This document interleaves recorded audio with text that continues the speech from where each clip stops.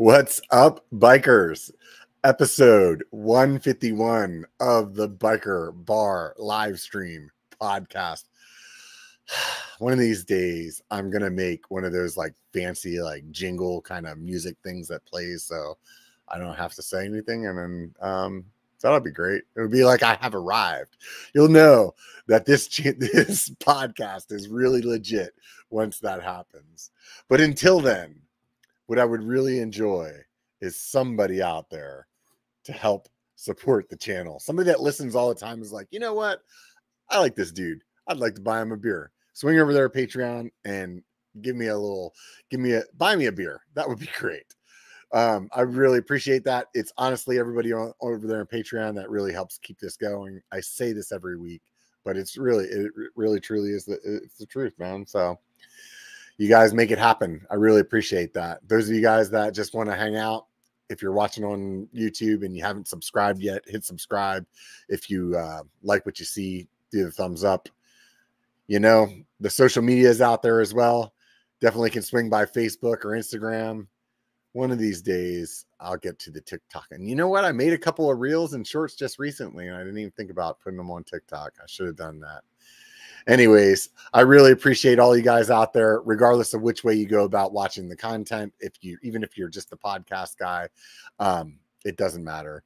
If you're really into this podcast, you know what you could do? You could swing by Apple Podcasts and you could write a 5-star review. That would be rad. I haven't checked in a while, so somebody surprise me. I'm gonna check before next episode, and somebody surprise me that you'll write me a good review. That would be sweet. Then the podcast dump truck money will show up before the YouTube dump truck. So anyways, let's go ahead and get started. We'll bring Mr. Porter back on. How's it going, dude? Good. How are you doing? Man, I'm living the dream, dude. You know? Same. Right. You know, my wife asked me before you got on, where do you live? I forgot what state. I like named like 5 of them. What'd you get? I said like Idaho or Wyoming or something like that. Yeah, and then close. She was like, we're Utah, so we border both of them. Okay. Yeah. And then that was the third one. I did say maybe it was Utah because she responded with she's like, well, that's the same time zone as us. And I was like, oh, maybe it's Utah then. So well, I was close, man. Yep. Right on, man. We're in the Park City area, so it's melting out now. All the high stuff is still buried in 7 feet of snow, and down here in town we're melted out. But the rivers, and there's rivers where they didn't used to be rivers, and through trails, and so it was our record-breaking winter for us. Yeah, it's been insane out here in Northern California. Like I saw a picture just the other day of some place that's like not too far from us and still has like 25 feet of snow, like where the roads like cut through. Oh yeah, I'm sure. I mean, Mammoth, I think they said they're staying open as long as they can, like into June, July, whatever they can make. Yeah. And up north of Downeyville and the High Sierra up there is it's got to be so deep right now. Yeah. You know, I saw that Downeyville had they called it an opening day party right at like in like a couple of weeks, like a week or two. And I just don't, that's impossible.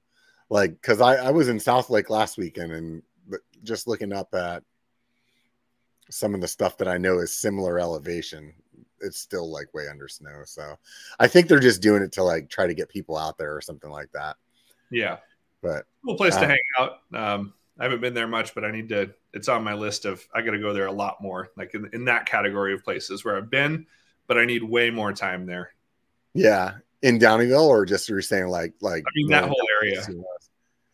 There's some pretty rad stuff up there. I know, I'm sure you're familiar with like BKXE and his property over there, Everstoke. That is really in a good location. It's dead in between Downeyville, Mills Peak, and Mount Huff, which are all like super fun shuttles.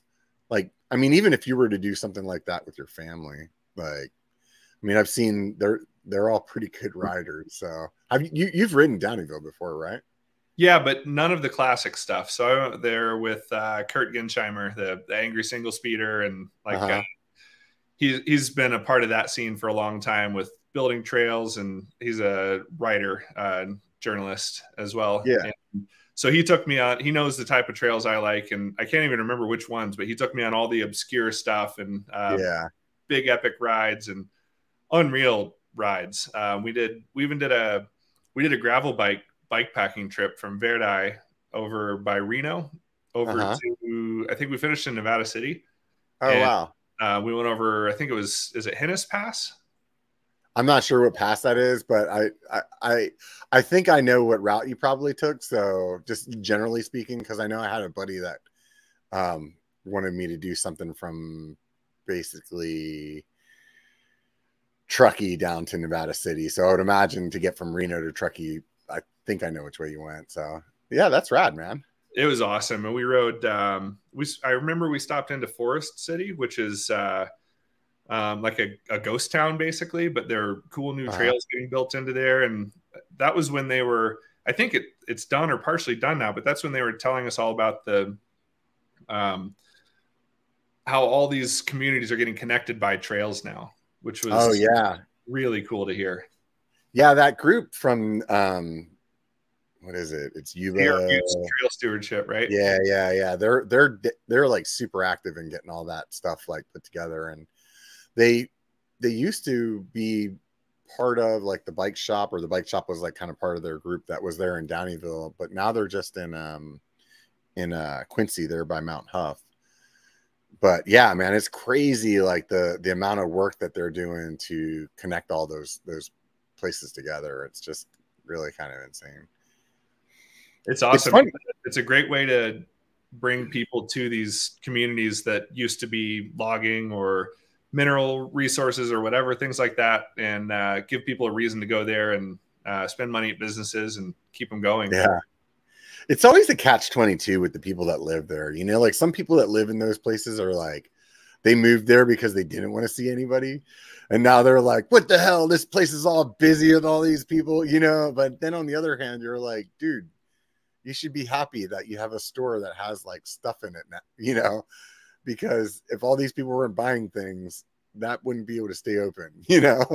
Totally. I think that's the hardest balance for sure. I mean, we see it here in Park City. When I moved here in 2005, I think it was just starting to become a bike destination, but it was mostly a ski town. And so all summer, anyone that worked at ski resorts, they were on unemployment all summer. And I mean, I'm sure a lot of them loved that too. And that was a great part of the program. Right. But basically, you know, everyone was here to be ski bums, and Main Street was dead. Hotels were dead. Restaurants would just close all summer and then open up again in the winter. And through trail development, now Park City is, I mean, you know, a lot of people would argue probably that it's too crowded. And, you know, Main Street and the town, they don't want more events, because there's basically events on Main Street every weekend of the summer with arts festival and bike stuff and everything else. So I think, you know, maybe we almost went too far that way. And but the good thing is there's tons of companies here now. There's people here year round. So hotels are doing good, businesses are doing good, restaurants, and it's attracted industry as well. So like Backcountry and Competitive Cyclists are here, and Rosignol and Skull Candy and all these big companies. So people that moved here to be ski bums now have real jobs in the outdoor industry, living here in Park City, in the area. And so, you know, you always got to look at it from the positive side of things, because otherwise you're going to get bummed on everything. But, you know, I hear you there, dude. I'm definitely all about the positive spin. So yeah, when you're sitting in traffic though, it's hard to not reminisce about the old days of, we used to be able to show up at 10 a.m. on a powder day and have no problem parking and things like that. But, you know, there's no balance in humanity, I don't think, really. Yeah, right. It swings so far one way or the other. And, you know, they're solving it here with dispersion. So I work with Wasatch Trails Foundation over on the Wasatch County side. So next county over in the other side of the mountain. And so, you know, the Trail Foundation in Park City, Mountain Trails Foundation, they're helping us, kind of mentoring us and sharing grants and things like that, so that we can build more trails on this side. And, you know, people from over here don't have to drive over there, and we can kind of spread the love more. so it's not all concentrated in one area. Yeah, totally, man. That's awesome. How'd you end up there? We moved to, okay, so just the super quick history. Grew up in Kentucky, and when I was 12, my parents took me skiing in Colorado, and I realized that my life goal was moving to the mountains, like real big mountains, and having winters and just big mountains. And so went to college in Kentucky, and because I could afford it. And then when I finally moved out, I moved to Durango, Colorado. That's where things worked out for my bike career. Started traveling all the time at that point, and Durango is a small little town in you know, a long ways from a real airport and stuff. So we ended up moving to New Jersey for a year, because that's where Aaron Chase, Jeff Lenoski, Kyle Ebbett, you know, all these, the whole East Coast crew that were really my idols at first, and then friends and mentors and people I was filming with, they all lived in that area. So we moved out there for a year. It's easy to travel from. We lived at Mountain Creek Bike Park, super fun. And then after a year of that, though, we were like, okay, now it's time to get back to the mountains. And my wife's from Alaska, so she was a year on the East Coast in New Jersey was plenty for her as well. Right. She's like, let's get to somewhere that's out of the way and small. She's probably one of those people that's all pissed off about Park City getting. So we had a short list of like maybe the Reno area, because it's got an airport there, and you got Tahoe. We looked at Northwest and Seattle, but the first place that we flew out to actually check out was Park City, and we signed a lease before we left. We had a weekend here and had a lease signed, a year lease on an apartment, and it just had everything. It was everyone's discovered it at this point, but you know, it's a small little mountain town with great skiing, tons of snow, and it's 30 minutes, 40 minutes from a huge city that all the bands come to, professional sports, all the stores you could want, Costco, and international airport, like nonstop to, you know, Tokyo, Europe. So it's kind of like the best of everything. So we can live in a kind of little mountain town, and then also have the benefits of a big city. Yeah, totally. I can relate with that. I mean, I'm not in a mountain town, but it's like Sacramento is like a smaller town to like San Francisco, so you get all the like stuff that San Francisco has, and it's not too far away. So, but you're definitely like way closer though. Is like the snow sports like your favorite hobby, and then like riding bike is your job, or do you look at them like the same level of like enjoyment that you get out of them? They're pretty close. I actually, when I was in high school, I dreamed of being a pro snowboarder and trying to make that work out, because I loved that more than anything. And funny enough, going to college in Kentucky kind of kept me away from the snow more than I needed to be on snow. And but it did put me in with the collegiate bike team. So I started racing all the collegiate races, and I loved mountain biking. That was the first thing I did. Went to school, went to college, because my parents were like, you got to like look into clubs or things like that, so you can and the bike team was the first thing I found, and that was what I did all the time. First job was at a bike shop, and everything. So you're like close to the same age as me. How old are you? 43. 43. Okay. Yeah. So like mountain biking then was pretty new by that point, you know, whenever you were doing that in college. Totally. It was an awesome time for it, really.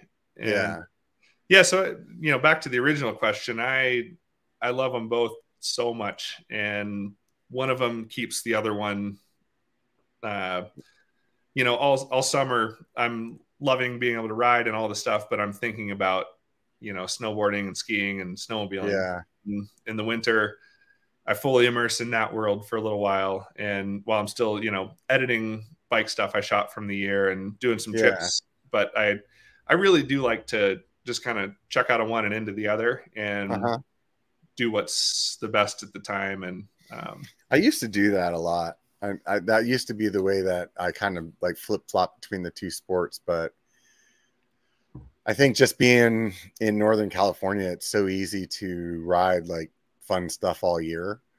So I think between that and just the cost of lift tickets now is just crazy. So Yeah. I don't know.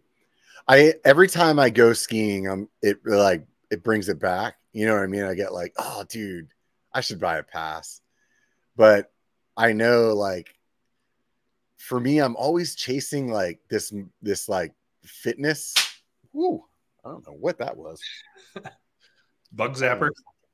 Oh no, I don't have a bug zapper. So hang on a second. I want to make sure my fucking garage isn't burning down. Right. Yeah, pop a fuse, start a fire. Yeah. It almost sounds like the like my compressor or something like that, like a little hose popped or something like that.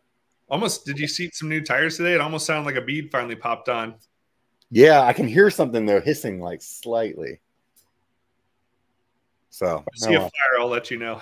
Dude, if we see a fire, I'm going to grab my bikes and then I'm going to let this garage burn down, because I'm like, I'd be stoked if this garage burned down. Then I could build a new one. It would only cost me my deductible. Is paid up, right? Right. Yeah, exactly. So, anyways, what were we saying before that thing happened? Oh, just talking about bikes and snowboarding and skiing. Oh, yeah, that's what it was. Man, I ride so much all summer, and I'm, you know, so deep in that world, and I love it more than anything as well. But I'm totally ready once the snow comes, and I push it to the end. I keep riding, and some of my favorite rides are fall is my favorite season for riding for multiple reasons. So first of all, it's coming to an end, and it's going to, especially where we're going to get snow, and the trails will get shut down. So there's that, you know, time factor where you're like, okay, this is it. This might be the last ride of the year on this trail, whatever it is. So let's make it a good one. And you start kind of packing them in where you're like, let's go ride this one before it snows. And then the storm definitely, and you're like, okay, let's get it this morning. So only like 2 inches on the trail, and then you can slash around and right. I definitely go through that exact same thing here with basically all of our high altitude stuff, because it's like you only have so many weekends to get up into like the real like out there kind of trails. So once that, you know, that snow is coming, and sometimes it's early in October, sometimes you get lucky and it's like November, you know. So we're definitely doing the same thing in Tahoe. It's like, oh, this might be it. And I think the thing that I like about it though the most is then come spring, you get to see like how much you've like progressed, you know, like you'll be like, holy crap, man, my like Strava time is like 30 seconds faster, or man, I climbed that hill. Oh, that's what I was saying before that noise happened, is I'm always trying to like, I think this is part of the reason why I end up riding all winter instead of getting in more of the snow stuff, is that I'm always like kind of chasing like this level of fitness.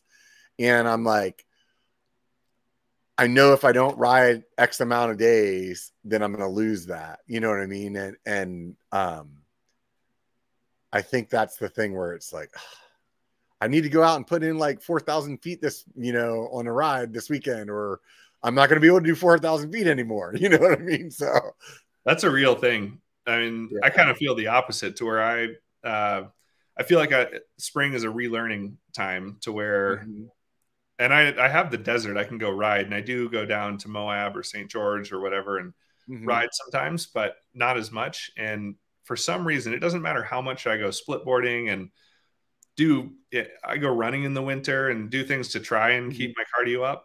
For whatever reason, spinning pedals on a bike, I feel like garbage in the spring. And I feel like I'm just chasing fitness until like, you know, June or July. And then I feel like I'm in a place where I like to be. And then by the time fall rolls around, the skills and the fitness are kind of at their high point.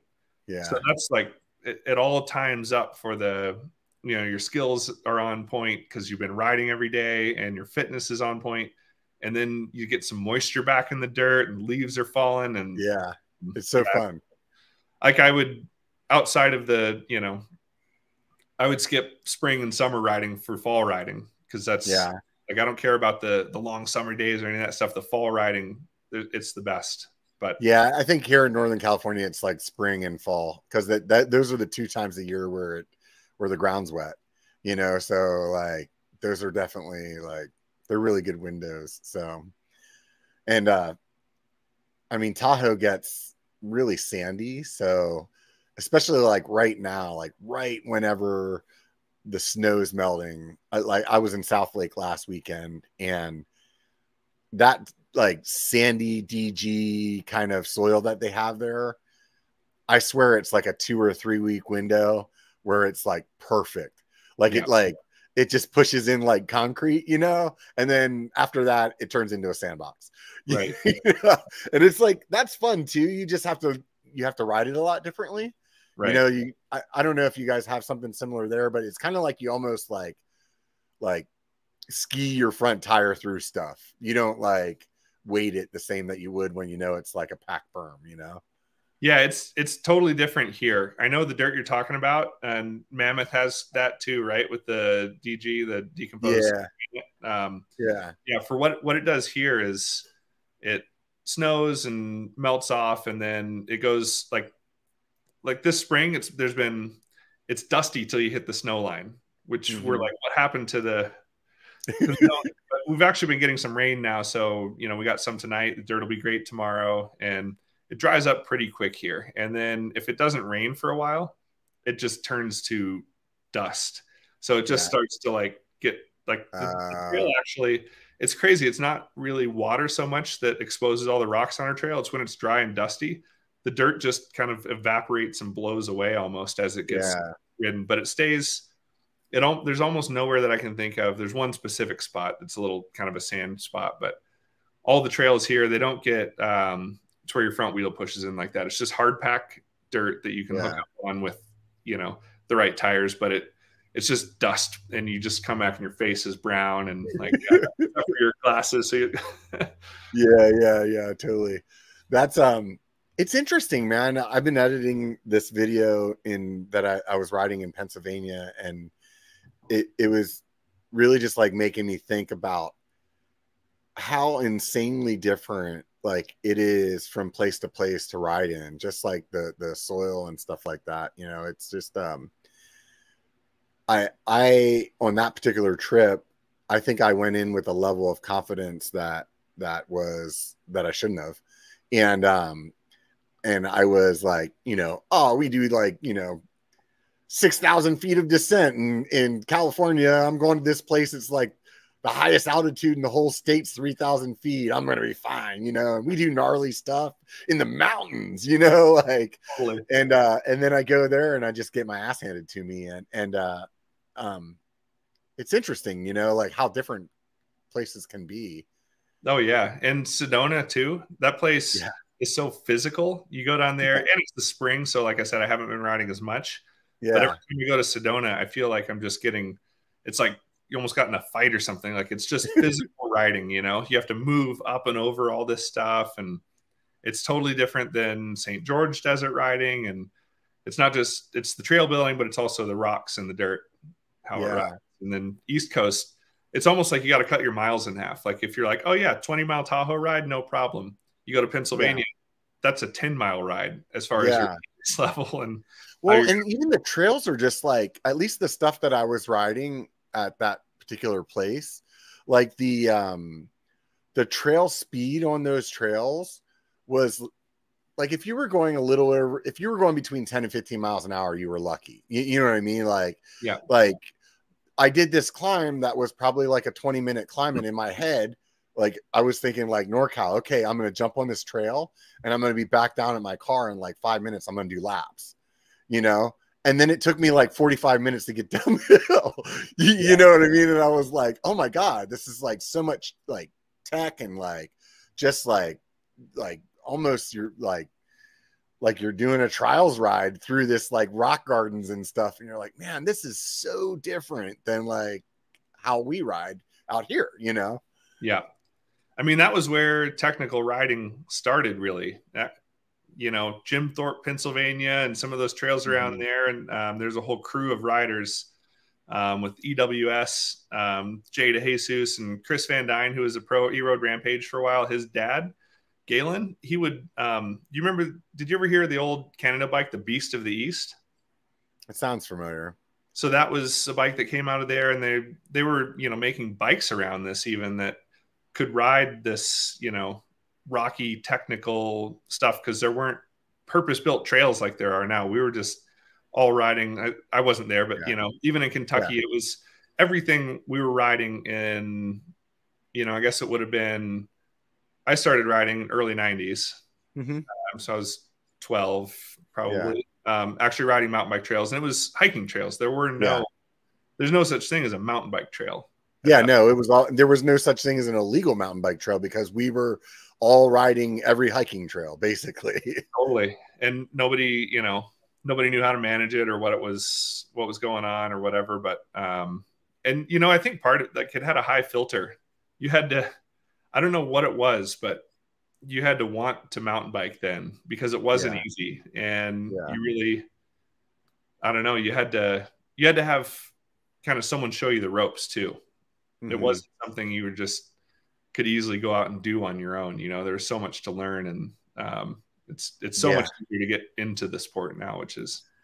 Yeah. I mean, in the early 90s, we were riding like fully rigid bikes on this like super technical rocky stuff with no dropper. And it was definitely interesting. So I had a conversation with a friend not too long ago where it was like, I'm pretty sure that's why I like that, like slow tech kind of stuff. And I'm pretty good at it, is like, those were the skills that I built initially. You know what I mean? So it's like, to me, whenever I would think of going mountain biking, that's what we would do, is like go to some rock garden that looked like you couldn't ride through it, and be like, wow, we made it through that, you know? And I got a buddy, he's from Minnesota, and to him, he's like, man, I like that fast, flowy trails. And I'm like, well, yeah, because that's what you guys had there, you know, like you didn't have tech, you know, so it's interesting. Yeah, totally. I think, have you had, do you know Aaron Lutzy, Super Rider? YouTube? No, I don't know. You should have him on. He's awesome. So he has, I met him years ago riding trials, and he grew up in Wisconsin, and he was actually a pro trials rider with Jeff Lenoski, like in the, right on. He's done a ton of stuff since then, but he has, he started Super Rider YouTube channel because he wanted to make trials videos on YouTube. And so anyway, he's trying to, I don't know, like, I feel like it's kind of a lost art right now, where everyone's gone so far in the flow trail thing that there's so many new riders that don't understand or know technical skills. And I think it's, I mean, it was awesome. I loved riding trials growing up, and that was a huge, you almost had to, right? To like, to some extent, learn how to track, stand, and hop, and like balance and ride over things to be able to ride these trails. Yeah. And then just like really teaches you really good, like brake control and like body placement. And it definitely helps. I mean, it's not like it I don't know. Do you think that those skills from that crosses over to like high speed stuff too? Or do you think it's just like a different skill set? I mean, it's kind of a different skill set, but it's the foundation for everything. I think I'm so happy that I rode trials, and it was something like half the time it was riding trials in the streets, like on ledges and stairs and on college campus and that sort of thing. And I did a handful of trials competitions where you're actually, it's like a, climbing contest or something, basically, where you like, they build like an obstacle course, and you have to ride your bike through it with the least amount of dabs, they call it, where you put your foot down. But it's, it's totally what, Lenoski's doing with Trail Boss, and riding these technical sections of trails. And I still think those skills, even though they're slow speed skills, they're balance skills and they're bike handling skills. So you have such an intimate understanding of what everything does on your bike. And it's not going to, you still got to go fast to learn how to go fast, but it's the best kind of foundation for balance and bike control for sure. Yeah, it definitely is. I was watching, like, you can just screw around in your driveway, and sometimes you don't have time to go for a ride, but you want to ride your bike, and so you can make a little course with some logs and stuff around in your yard or driveway. And I used to do it all the time. I learned how to track stand in my dorm room, like in between the beds, because it's something I could do when I was there. Yeah, that's funny. I bought this dirt jumper because that was my plan, was like to work on like skills like right outside of my house. And then I didn't ride it for like a year.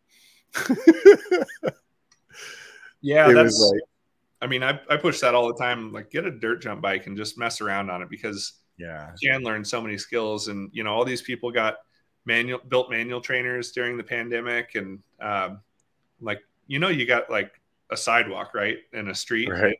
Yeah, and a back brake. Like, that's just start messing around with it, because it teaches, like, I don't know. I feel like it doesn't teach you the most important skills. It just makes sure that you don't fall over backwards. yeah, If you're going to learn yeah, manuals, you got to learn how to fall over backwards anyway and take a foot off, or how to use your brake. And so, yeah, you know, I kind of feel like I don't know how much those are. I'd love to see like a, you know, study on it. yeah. Everybody that built a manual trainer and trained on one, how much of an impact did it actually have? And can you manual now? You know? Yeah, I was watching. It's funny you mentioned this. I was watching a Yuka video earlier today where she had built one of those, and it seemed like she like had it down in her garage on the manual thing, and then when she went outside, it was like no skills.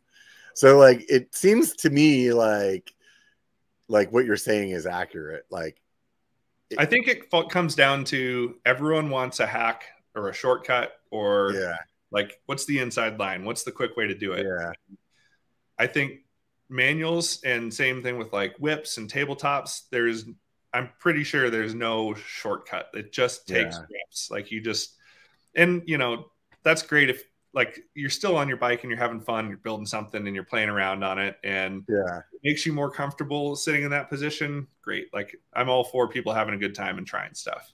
But yeah, I think the message I want to get across, I almost made a video on it at some point, and maybe I'll mention it in a video at some point, but like, that's not going to teach you to manual. I'm pretty sure. yeah. Like, you got to take the steps, and, you know, We should get together and you can teach me how to manual. It's one of those things that I want to do, but I don't want to put any time into trying. it's one of those things, like, I can manual like just about it, like, pretty good. It's one of my strong skills that I feel really confident with, and I love doing all the time. But yeah, I do it every ride too. I still have to practice and maintain that skill. It's something it's a really finite balance point with a lot of minute adjustments to keep it up. And you know, it takes a lot of time to do. That's what nobody wants to hear. Same thing with even jumping a bike. Everyone wants, like, how can I learn how to jump a bike better tomorrow? You're like, well, you start the process tomorrow, but like, this summer you're gonna get to like this far, and then next summer to this far, and like to hit dirt jumps like what's in my yard, that just takes years, unfortunately. For there's some skills like that really just take a lot of time and practice, and that's why when you look at the world, there's not that many people that can manual a bike or dirt jump big dirt jumps or get like a real whip on a bike. Like, that's not a strong skill of mine, because I was doing tricks and I was doing tabletops and other stuff, and I never put the time in on whips. So like, I don't have a strong, you know, whip like you see in the whip off world championships. I think like, I don't know what the trick was called. Like, when we would jump BMX, you kind of like lay your bike over and then you like put it back up straight again, you know? Yeah, tabletop. Right? Okay. So like, to me, like a whip is just like an exaggerated tabletop then, right? Well, the whip would be when it goes sideways. So when you like lean off the lip and the whole back end of the bike goes sideways, and then it comes back, and it's all in this kind of fluid motion over and back. Whereas the tabletop, so you're actually like turning your whole body when you're doing it, and like kind of like throwing the bike that way. It's not like you're moving the bike that way with your feet. Yeah, that's a kick out. And kickouts feel cool, and you'll see it and hear it all the time. Like, oh, I did a sick whip on that, and most of the time it's a kick out, and that's great. You're having fun on your bike. But they're different. It's different when you get down to the, what is this trick called? And, tabletop, you lift the bike up sideways with your legs. And so if your legs are coming up, your arms are going all the way over. Like when you're doing it right, you don't have your feet are floating off the pedals. Your hands are rotated around your grips, not on your brakes at all. And because that's what it takes to actually get the bike sideways. And that takes, I'm still working on those. And I can get them, like I'm happy with them. I love them. It's one of my favorite things to do. But I'm like, it's one of those tricks you're never going to be satisfied with it. You know? And there's a few people that I could point out. There's actually an Instagram, Tabe Lords. That's just all the sickest tables on BMX. And then whips. Yeah. It's a whole thing where you're going into the lip and you're leaning over sideways and you're kind of carving off the lip. And it's a whole motion. Like on a dirt bike, they have the throttle. So they do the same thing. And then when they crack the throttle, they can use the gyros to help bring it back. And it's a whole motion. The same thing with, you'll see it on downhill bikes and dirt jump bikes where it's a whole like whip and you're kind of turning sideways and then you're turning back. And it's a difficult thing to do. It's not something you can be like, I'm just going to go do one now, because you'll do one and then you'll land 90, because it just takes years to get the motion of figuring out how to get it over and how to get it back. Now kick out off a jump. Landing sideways in the 90s, not a good day, I would imagine. There's ways you can do it with, like, as long as you get your front wheel straight. A lot of times you can get stuff out if you're you can also slap the ground really hard. So that's where, like, when you start jumping and doing stuff and you're riding the bike park and you get your bike out to the side, you're doing a kick out to the side and it feels cool and it looks cool. You're not straight and that sort of thing, but it's a different mechanics than a whip. That's kind of maybe a better way to put it. So I was just trying to like think of how you do it, and like to me it seemed like it would be like a little bit of a natural progression from like a tabletop to a kick out to a whip, you know what I mean? Like, but you still got to put a bunch of time into it. And you can, people will combo kind of whip and tabling a bit with it, and people get all folded up in their bikes and it's pretty good to see. But I would categorize tables and whips in different categories because of the way that you take off. But you can you can table and whip a little bit, you can blend them a little bit, but they're kind of different mechanics to make them happen. And same thing with, like, if someone wants to manual, I'd say the first step would be learning how to wheelie. So learning how to pop it up while you're sitting down, use your brake to, keep from looping out, and using your pedals to bring it up and brake to bring it down. And then you can start finding those balance points. And then the manual is the next step beyond that, to where you're standing up. You're not using your seat. So you have one less contact point to kind of help keep this together. And your body's in a different position. And the real, a lot of people, especially mountain biking, because we have really strong, trustworthy brakes, will really rely on their brakes to kind of get that. You're still bouncing side to side, but they're kind of using the brake to keep the front end balanced. So you're basically, a lot of time what I see is people will be manually too far back, but they're using their brake and modulating their brake to actually keep the front end up instead of moving their body around as much. And I was lucky I didn't grow up riding BMX since I was a kid, but when I started college, I got a BMX and started street riding every night in Louisville, Kentucky. There's a big BMX scene. And I learned how to, I rode brakeless BMX for a summer, which brakeless BMX is back now. And a lot of people are doing that, but that was where we just rode with no brakes because we want our bikes to be lighter. Man, I didn't know it was like a trend. We just did it because we were like trying to make our bikes light, or we like didn't have money for pads, or you know what I mean? It was like totally. That's and just what we did. Brakes kind of sucked anyway. BMXs, and then it was a two-part thing. Like I ran brakes, and then at some point something broke on them, and I said, I'm just going to take them off, still going riding. And a bunch of people were riding brakeless, and the things that it teaches you, which I just committed to, was you don't have a brake to tap if you're looping out on manual. So you get really good at keeping that bike balanced with your body positioning and your arms and your hips and everything. And if you loop out, like, you got to spit that bike out and land on your feet or you're going to crash.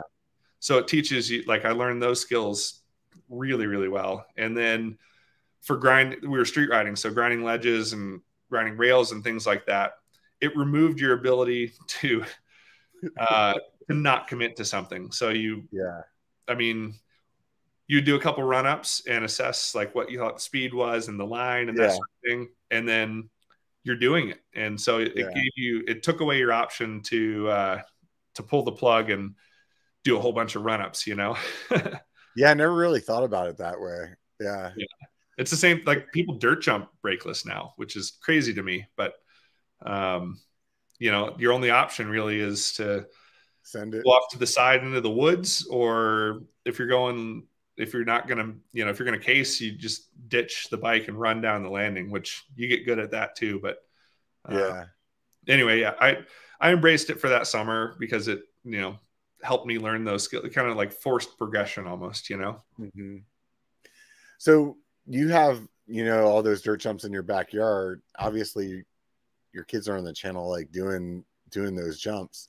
How did you like walk them through the training process? Like, obviously you didn't have them like doing the gaps right out the gate, right? You were just like shoving them off the porch and being like, you should have enough speed by the time you get down there. Man, I held him back is the real answer. Is I that was almost like the carrot at the end of the stick, you know, was you know, because we didn't build so one of my not first, I was a few in by then. I'd been doing it for like a year at that point on YouTube, but building Milo's line was the first time we had a medium line. So when I built the yard, I built the pump track, and because Milo was 2 years old at the time, I built the pump track, and then I built my jump line, which are, you know, 6 to 7 foot tall lips and 16 to 18 foot gaps and tall and steep. And I wanted them to be intimidating. And so people would, like, when friends would show up, they would either be 100% confident and they'd be chill jumps, because they are if you're a good rider, or you'd say, no, I'm good. No, I don't want to try it. I didn't want that middle ground where I'd have friends showing up and be like, oh, I think I can hit this. I hit some tabletops like this. And then it's on me to assess, and because I just don't want a bunch of people coming over and getting hurt. And right. So, so the kids grew up, you know, balance bike on the pump track, and then pedal bike on the pump track. And then the pump track, we kind of made one of the straightaways into more jumps. And so then they could start jumping there. And then to be able to hit those jumps, they had to have a certain set of skills, because the first jumps are right out of a corner. So you got to be able to corner, and there's no room to pedal. So you can't just pedal into a jump. So I intentionally kind of thought out all these things to where before you can hit these jumps, you have to be able to pump, because pumping is the fundamentals of using the lip and jumping. You have to be able to corner and pump the corner even. And then we went to, you know, public parks that have tabletops and spent a bunch of time on those. And then we built, it was like the kids trick jump. So, you know, mine is a big, tall step up and huge lip and all this stuff. And right next to it, we built one that was like waist tall and like a 3 foot gap. And so that was the kids' first double that they could start hitting. And so it was super mellow, worked really well. So you wanted to see them like hitting all these tables and like landing them every time until you threw a gap in. Totally. Yeah. So what was like did you feel like you had to like coach them through? Because I think this is something that, you know, a lot of adults struggle with as well, is like you put a gap there and then all of a sudden it's like, no, like they could hit the table that's like 10 feet long, but you put like a 6 foot like gap and then they're like, you know what I mean? Like, so totally. Like, how did you talk them through like the gap whenever they first started that? I mean, I remember feeling like that when I was learning how to jump, because I learned how to jump until I went to college. So when I was 18 years old was the first time I started hitting jumps. I was full, you know, cross country up to that point and hitting stuff on trails, but there weren't jump trails then. And so I remember that feeling of, you know, starting to learn how to jump at a BMX track, and the tabletops, fine, you could work up to it. and then the ones that were just straight doubles. Like there was one jump at our track called the tower doubles, and they were the big doubles by the announcing tower, and they were terrifying. And so the way that I've kind of related that to them and to other people is spend so much time on tables that you start to just have that feeling of, oh, it doesn't matter if there's something in the middle, and hit a bunch of different jumps. So you've like hit tabletops with lips that are like this, lips that are like this, and everything in between. So you have the confidence to go there and say, and just, you kind of cancel that out of your head. So you think about like, okay, what are like the risk, kind of the risk management talk I give to the kids are like, okay, this is scary. Okay, what can happen? What are the bad things that can happen? Right. So you're like, okay, I could come up short. That's a problem, right? And so what do we do to avoid that? We follow someone in that's going the right speed, maybe even go a hair fast the first time. What happens if we go too long? Oh, it's not that big of a deal as long as your bike is level. Okay, let's make sure that we're comfortable hitting jumps and staying level off of the lip. So pulling up in a way that we stay level. And that way we don't go, if we do go deep, which is the safer way usually on a double for the first time, that we're at least level so we can land, you know, not like this. And right. In a nose diving, right. Yeah. Totally. And so we talk about all the things that they're scared of and then what we can do to prevent them. And then we just shut off that part of the brain. That's all done. We've handled that. We figured out what bad things can happen, how to prevent that. And so now we know the steps that we can take. So, okay, what do we think about? So now it's time to hit the jump. We don't think about all the bad things anymore. We think about, this is what I need to do to successfully pull this off. And then we do that and we commit to it, you know? So it's because like you said, if you'd hit it, if the table is there, then there's no difference. You're doing the same thing either way. The only difference is that you can't ease up to it. You can't, you know, hit it at half speed and land at the top and roll down and start to feel at the lip. So at that point, then you're just following someone that you trust. Yeah. So, you know, that's definitely a thing there. I mean, I'm not much of a jumper. I was when I was in high school because I had rubber bones and didn't care, you know what I mean? But as an adult, I have definitely like shied away from that stuff just because I got hurt like a few years back, and that really like it stopped me wanting to like push things that way. You know what I mean? Yeah. And I have a buddy that jumps a lot though, and like he towed me into some stuff that we were just having a good day, and I mean I was following his speed, and I'm like, dude, I hit some tables that were like 15 feet long or something, like, you know what I mean? Like I'd never cleared those before, you know what I mean? And it was like, we hit everything on the whole jump line. And I just remember being like blown away. But when I tried it like a week later by myself, I didn't know the speed, right? So I just like cased them all again. So like having somebody, like you said, that you trust for sure, man. It's like, and what was the other difference, right? Like you're feeling good. So you had confidence, right? Yeah. And you're like, I'm going to follow him. I'm feeling good. It's going to work out. And when honestly, that day, I don't even feel like I was like, I think I was so like focused on just keeping up with him, like that I wasn't like, because I wasn't worried about the jumps. Like I'm never really worried about like the lip like bucking me or something like that. Like I know how to jump that way. It's just like I don't know the right speed to like make it land. You know what I mean? So I'll be coming up and I'll be like, oh, I'm going too fast. And then I hit the brakes and I'm like, nope, cased it. You know, like, so like with him that day, I was just like, really like, we were just chasing each other all day long. So when we got to that point, I was just trying to keep him like this same distance. And I think because of that, then he was setting the speed for me. So it was just like, boom, boom, boom. And I was so stoked. It was like, holy shit, dude, I've never done that. That was sick. That's awesome. So, yeah, it was super fun. Yeah, I mean, it's something all of my jump videos with the kids where I'm taking them into different stuff, I cut out a bunch of stuff where I'm like kind of saying it over and over to them to make sure that they are confident. But I always include that to where I'm like, are you confident? Do you feel ready to hit these? And, you know, are you psyched to do this? Are you excited, or are you more scared and nervous? Because if you're scared and nervous, let's just wait another day. And so it's kind of the opposite of everything else on mountain bike YouTube, you know, and just general population, which is the full send it mindset, you know, of oh, you got this, bro, go hit it. And I'm like, or tomorrow, like there's no making you do it today. So I think playing the long game is the big move there. And just like I said, you know, you figure out like what all the bad stuff is, forget about it, and then like answer those questions. So if you just were like show up and you're just confident, that's more like arrogance, right? But if you're like, if you think it through, answer all those questions, and then you come up with a plan for here's how I'm going to do this successfully, then you can hit it with confidence because you're like, this is my plan and this is what I'm going to do. And so that's really like the last thing. I'm like, all right, Milo, Owen, you confident? Are you feel good about this? And they're like, yeah, for sure. Then I'm like, all right, let's do this. Follow me and just commit to it.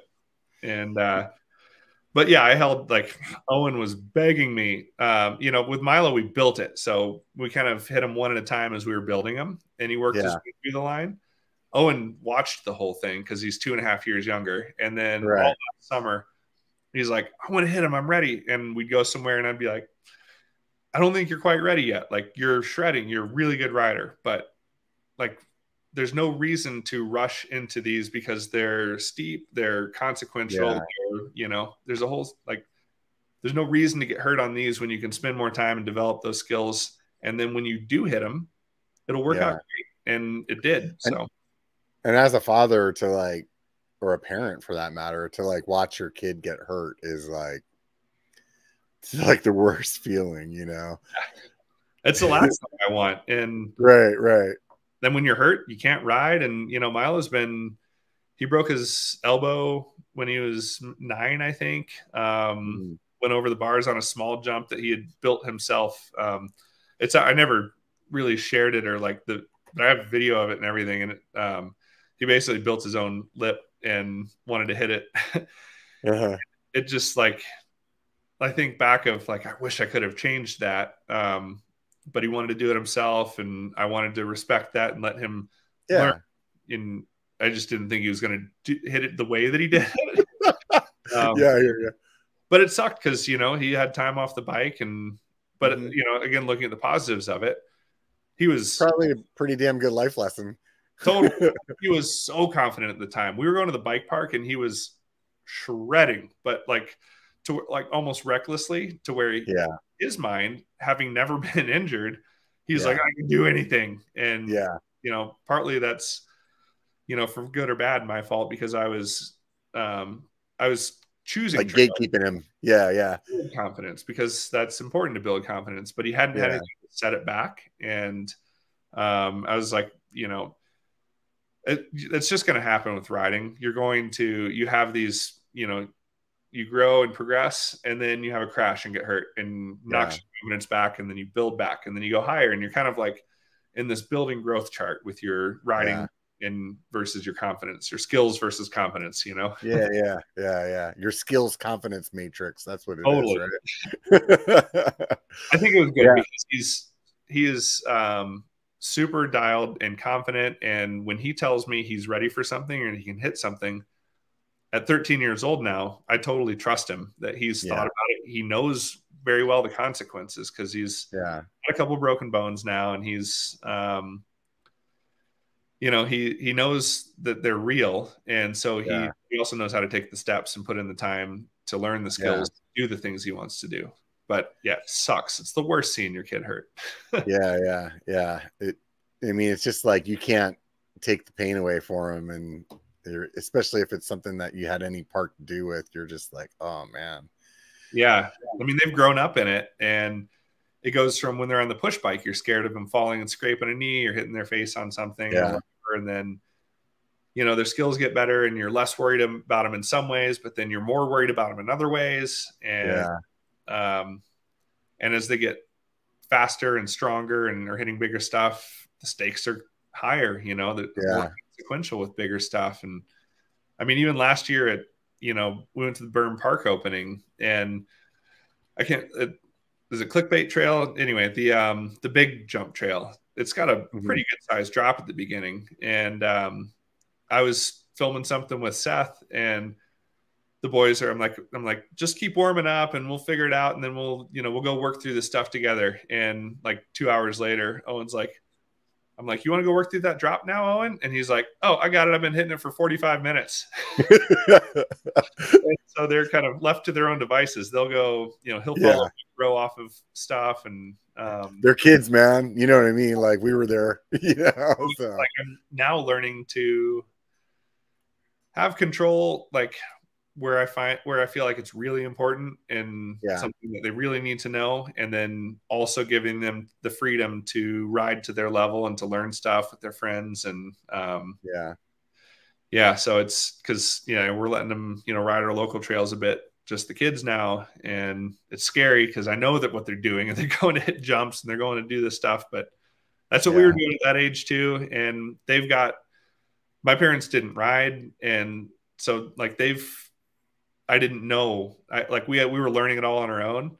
I know that at this point, at 11 and 13 years old, I've told them everything that I could tell them just about, and so they're at least fundamentally in a really good place to go learn stuff on their own.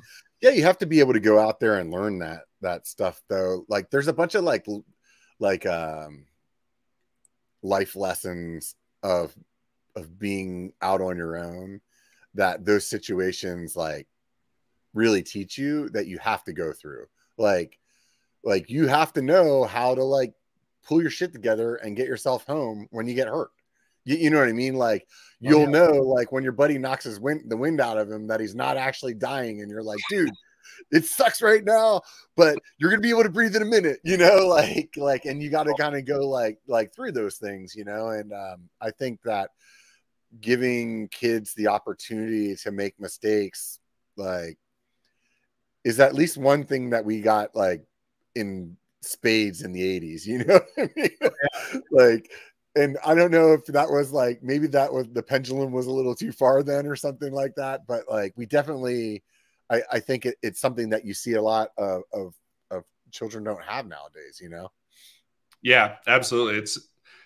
That's like having them, like, I mean, that when you asked why we live here, one of the biggest, like, number one things was being able to ride from our house on trails. And the fact that I can let them just say, okay, see you in a few hours, have fun, is one of the, I mean, I feel so lucky to be able to do that. Because a lot of people can't. And it's cool seeing a lot more trails being built in urban centers and around places, but you're totally right. It's, now that Milo's 13, learning how to parent differently from when they're smaller, you're kind of just like, don't do this. And you're trying to keep them from dying. And now once you get more freedom, it is kind of a different mindset of, okay, it's okay to make mistakes. And, when there's really dangerous things, like I hate when they're riding on the road to get places, even kind of in the country on smaller roads, it still terrifies me. But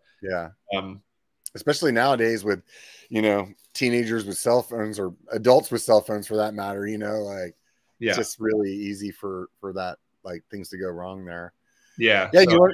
Letting them have those, letting them make mistakes, learn from it. And that's what I've been like all this week. I've been saying, hey, you whatever it was, like doing stuff around the house, dumb stuff, like their brain isn't developed. Teenagers, I was talking to our middle school counselor at our school, and she was like, there's that part of their brain that gives you reasoning and whatever, it's just not developed yet. And so when a 13-year-old boy says, I don't know why I did that, that's a valid answer. They actually don't know why. You and I still do that sometimes, I don't know why I did that. That was dumb.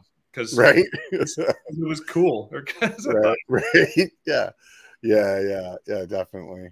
And so they've been going out, and they'll like, him and his two best friends, and they'll go ride for 3 hours, and they'll get a flat tire and they'll fix it. And then someone else will have this problem. And I love hearing those stories, and they'll come back and like, this broke, and he had a flat, and then we had to use 3 plugs and things together. I'm like, that is the best, Yeah.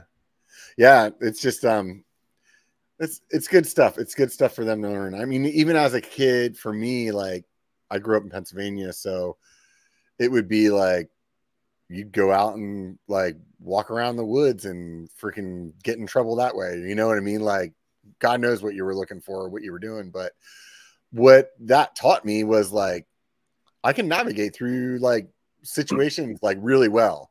You know, like when I was in the military, we would have these like, we would do these like night nav kind of like exercises to make sure that everybody had their shit together. Right. So they would like plop everybody out in the middle of the woods at like 9 o'clock at night. And then they give you all these points that you got to go to. And you'd have, you know, you'd have to get there. And dude, I'd be back in the barracks and drinking by like 2 hours. You know what I mean? And there would be other guys that would like be showing up when the sun rose the next day.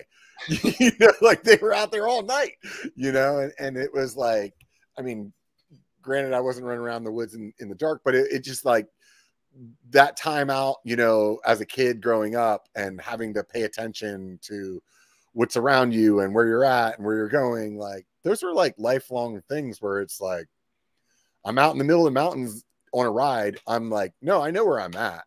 You know, like if something happens, I know that peak over there, and in between that is like where I need to be. You know what I mean? Yeah, they're definitely good lessons. Definitely good lessons. So yeah, it's the best. And you know, it's like the backyard's expanding with Milo now, and we'll sit there, and when we go snowmobiling or split boarding or something like that, I've taught him, you know, okay, we're going to go here. We don't just go out and split board this. Like we need to study maps to understand where we're at. What are the slope angles around us? What's the avalanche forecast say? And all that stuff. And then in the summer, we do the same thing. We apply all those same tools. So we're like, okay, this is your kind of A route where you want to go. You know, what's your backup plan if something happens? How do you get out of there? Where are you? What else is around you? If you have more time, where would you explore to? And what's the weather going to do? And, you know, what kit do you need to have for this ride? You know, if you're going to ride the super close trails, you need like this kit with, you know, minimum. And when you go out further, what do you need to add to the kit so that you're safe and prepared for stuff? And because at that point, you know, you need to understand if you're out there and something happens, it's minimum an hour for someone to come help you. So even, you know, who knows how much it gets into his head, but like thinking about what you ride from a risk management perspective, when you're an hour out there with another kid, is there cell reception? You know? So it's, what are you going to do if you don't have anything to drink? You know? Yeah. How much water do you need to bring for this ride and how much food? And one of his friends is diabetic, so they have to, you know, count for that too. And it's such like, it's dream life lessons for him to be seeking out on his own. And I think it's good for them though. I mean, like I was thinking about this the other day for some reason, like even with my kids when they got older, and there's a lot of other parents with technology today. You can like track your kids and all this and that. And I wouldn't do that. And I would tell them like, look, I'm not doing this to you guys because I want you guys to have the opportunity to like make the decision whether or not you're going to screw up. And maybe sometimes you get away with it, but if you get caught, then you're going to know like, this is the situation, right? You know, but like, I feel like, you know, some of that is like, some of that getting away with shit is freaking part of growing up too, you know, like going out and maybe like your kids doing some jump that you've probably told them not to do, or like doing some extra loop that they know they shouldn't be going out that far. Like those are things that's part of like growing up and having fun with like your life. And maybe, you know, so, So you mentioned Burn Peak. I saw Seth posted something the other day. There's some new trails over there. You're gonna head out for? I'm heading out there actually for the grand opening of those in later in June. I just booked my tickets, and so they opened the backcountry trails up higher. I really don't know much about them. Although I did see Alex just put out a video on them. I haven't had a chance to watch yet. So I haven't checked it out either. A whole upper section of backcountry trails, and I remember they were talking about it. So definitely stoked to check out his video and see what before I go there and study up on those. But they're supposed to be super fun. How did your friendship with Seth happen? So that happened when so Bryce Winker was the Diamondback marketing manager and team manager. And he was, I don't know how, but like he was super into, like he found Seth's channel and was like watching mountain bike YouTube when, I mean, he sent Seth a bike when I think he had 30 or 40, 50,000 subscribers. So yeah, kind of early days. And he was like, this guy is awesome. And he just loved what Seth was doing. And he's like, hey, can we send you a bike? And so they started sending him bikes, and pretty quickly started to, grow a relationship there between Seth and Diamondback. And then we met pretty quickly, and were instant. Like it was like stepbrothers. Like, did we just become best friends? It was awesome. Like we just had the best time together, and we're just laughing the whole time, and same sense of humor, same work ethic, same like kind of worldview on stuff. And so it was through Diamondback, but immediately when we met, we were like instant friends, and talk every day. And how long have you been riding with Diamondback?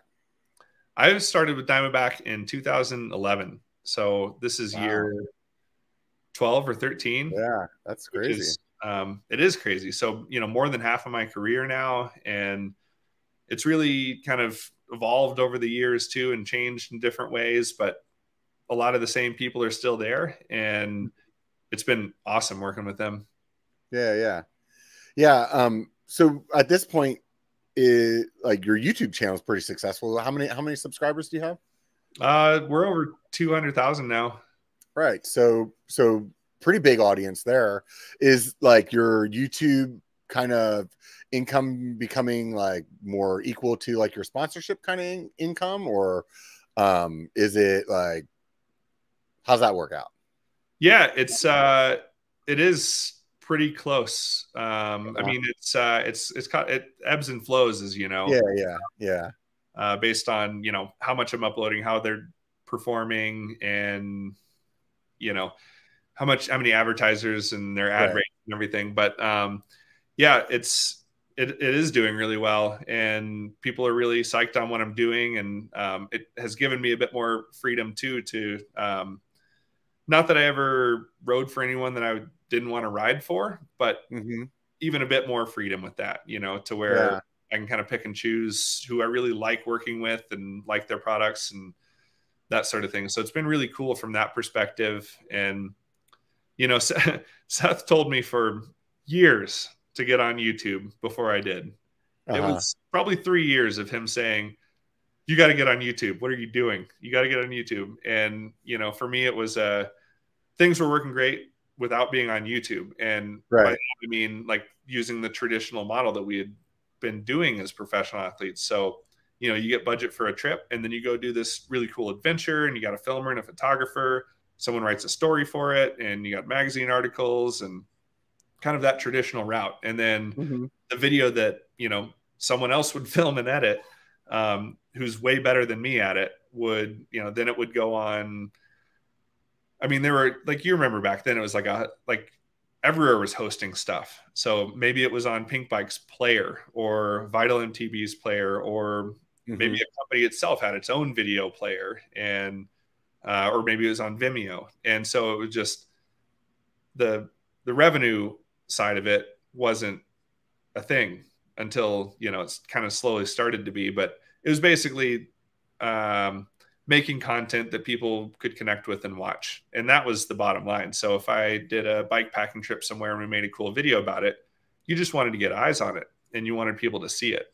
And so I finally got on YouTube when it was the summer before COVID. And that was when it was really just, that's where people were watching their content. So I thought, my job as an athlete is to kind of connect with consumers, basically. Like when you really brew it down to why bike companies are paying me as a rider, it's to connect with consumers and tell my stories using their products, and share their products in cool scenarios and doing cool stuff and connect with them. And so I finally realized that YouTube is where, the majority of people were going to see their mountain bike content. And So it's like, okay, let me learn how to do this. And did you look at it as like additional income, or did you look at it as like, oh, I just got to do this because like that'll keep my sponsors happy? Or did you look at it as, man, I feel like this could become like the whole thing all the time? I didn't think that was what would happen. I knew there's potential because you see what Seth was doing. And at that point in 2018 or 19, it was, he was making a living off of it at that point, and getting huge views and that sort of thing. So I knew it was possible, but, I also saw what Seth put into it, which was 1,000%, so I knew that the moment that I decided to do YouTube, that was going to take all of my time and energy if I wanted to do it right. And I don't like doing stuff like, halfway. Go on, and if I'm going to do something, I'm going to do it right. So I started just by kind of learning the ropes and starting to make my own videos, and they're still all on the channel. And when I was just looking back the other night, and I'm like, man, I was terrible at talking on camera and like the quality of it. But I was learning the ropes and learning how to do it. And I think it's cool to leave that stuff up there. I know that Seth, he curates his old videos, takes down what he doesn't feel like is on brand anymore and stuff like that. But I feel like it's cool to have it there as this is the way it happened. You know what I mean? And I actually, a couple nights ago, I scrolled way down on Mr. Beast's page because I was like, I'd heard some story about when he counted 100,000 or something like that. Yeah. Like, how did he make a video out of that? I'm just curious. And so I scrolled way down. All that old stuff's on there, and it's hilarious to see where he came from. And I didn't even watch it, but I think I saw it's 2 hours and it's hours long or something, or maybe 2 days. I don't even know, but I'm just 1, 2, 3, 4. I'm guessing. Right. Because I was like, if it's a 10-minute video, I want to see how he told this story that he counted. To. Was it a time lapse or? And then when I saw the watch time, I'm like, oh, he just sat there and counted and ran the camera. But anyway, but I mean, he was putting his time in, though. You know what I mean? And it's interesting. I've listened to a bunch of interviews with him, and I mean, he just was convinced from 8 years old or whatever it was when he started that he was going to be a YouTuber, and everybody in his life was like, you have no followers, and you've been doing this for 5 years. It's not gonna happen, dude. 8 years, right? Yeah. And but, I was curious how it was going to go, and some of the older videos were stuff that were produced through with filmer and editor and everything, and I was, as a known pro mountain biker with a long career at the time, I was like, oh, this should help. And I'm sure it helped because people knew the name when they saw it. But I got no views, and it was a long road for me as well. And Jeff Lenassi said that to me when he started. Yeah. He said he was like, dude, I thought I was going to get on YouTube and blow up. And he was like, it didn't matter that I was Jeff Lenassi, he's like, I could walk next to you at Sea Otter and they would be like, hey, there's Robert, And you look at, snowboarders and all these pro snowboarders, the biggest names, the gnarliest riders ever. And they've got, really small YouTube channels, and it's a different thing, and you have to learn the craft. And it was the same thing when I, was into riding. I wanted to learn everything about it, and I want to be the best I could. When I was the best in my small area, then I would get to, move somewhere else, or, just continue surround myself with people that were better than me at riding. And that was how I got it to work. And then, same with slopestyle, same with everything else. So, when it came to YouTube, I just study it constantly. And every video, I think, how can I make the next one better? And when I'm making the next one, it's, okay, how can I make my sound better, or my video, or my story, or whatever it is, even learning editing tricks, because you can only learn so much at once, but I try to learn at least a couple new things every single video. And I'm sure I heard one of the Mr. Beast things that you did too, but one of the things he said was, make 100 videos. They're all going to suck, but you'll think by the time you get to 100, you're making great videos and still sucks. And then, make 100 more, and then you'll be getting somewhere. And, except for some people that have, production background. And, we've seen that with people that, I had a bit of a shortcut because I was surrounded by people that were filming, and I was part of productions to where they'd make an edit and I'd look at it and kind of give some input and that sort of thing. So I was part of the process for a long time, but even you would know like how they set their cameras or how they followed you when you were doing things, or like, so you had at least like a baseline in that aspect, where like me, when I started, it was like, I have zero idea except for like try to emulate what I see on TV or other channels, like, and it's super hard. And, I just counted them up and I'm like 70 full length, YouTube videos now, or videos on YouTube. And like, that's insane to me too, that like the fact that I've filmed and edited 70 like 10 to 15 minute videos, that is so much work. And I still, like, I looked at videos 2 years ago, I'm like, the story was there enough that they're still getting good views. And, I had studied enough of that, but technically me filming and editing, I was terrible. And I'm better now. But then I compare it to other stuff, and like you watch a Casey Neistat video or something, and you're like, I'm still horrible. And like very much in the beginning stages when I watch something like that, and so I just always try to think about how I can keep doing better. And, it's cool that it's bringing in revenue now, and it's cool that it's getting seen. But I think the coolest part, and kind of what I said from the beginning, was, if nothing else, I've learned new skills of filming and editing. I'll have awesome videos that I made documenting my life riding and my life with my kids, family, and traveling. And so, it's cool when something goes off. Like, the number one reason that it's cool when a video does well is that lots of people are seeing it and hearing my message, which is my unique take on mountain biking, on parenting, on jumping, and me saying what's important to me, and people coming to see that. And, because I just look at it, I mean, I'm kind of probably rambling, but a lot of what kept me off of YouTube initially was I came from this world of making actual like movies, DVDs, where it's a project and thought out, and we're like crafting these video parts and all this stuff. And I think there were a lot of really good YouTubers, but there were a lot of people that were just like standing there talking to the camera, like throughout their day, like vloggers, not even in mountain biking, but just YouTube kind of had this name for, it just wasn't what I wanted to do. And then I think it was Seth that was like, well, don't do that. Like, do what you want to do and make what you want to make. And I was like, oh, right.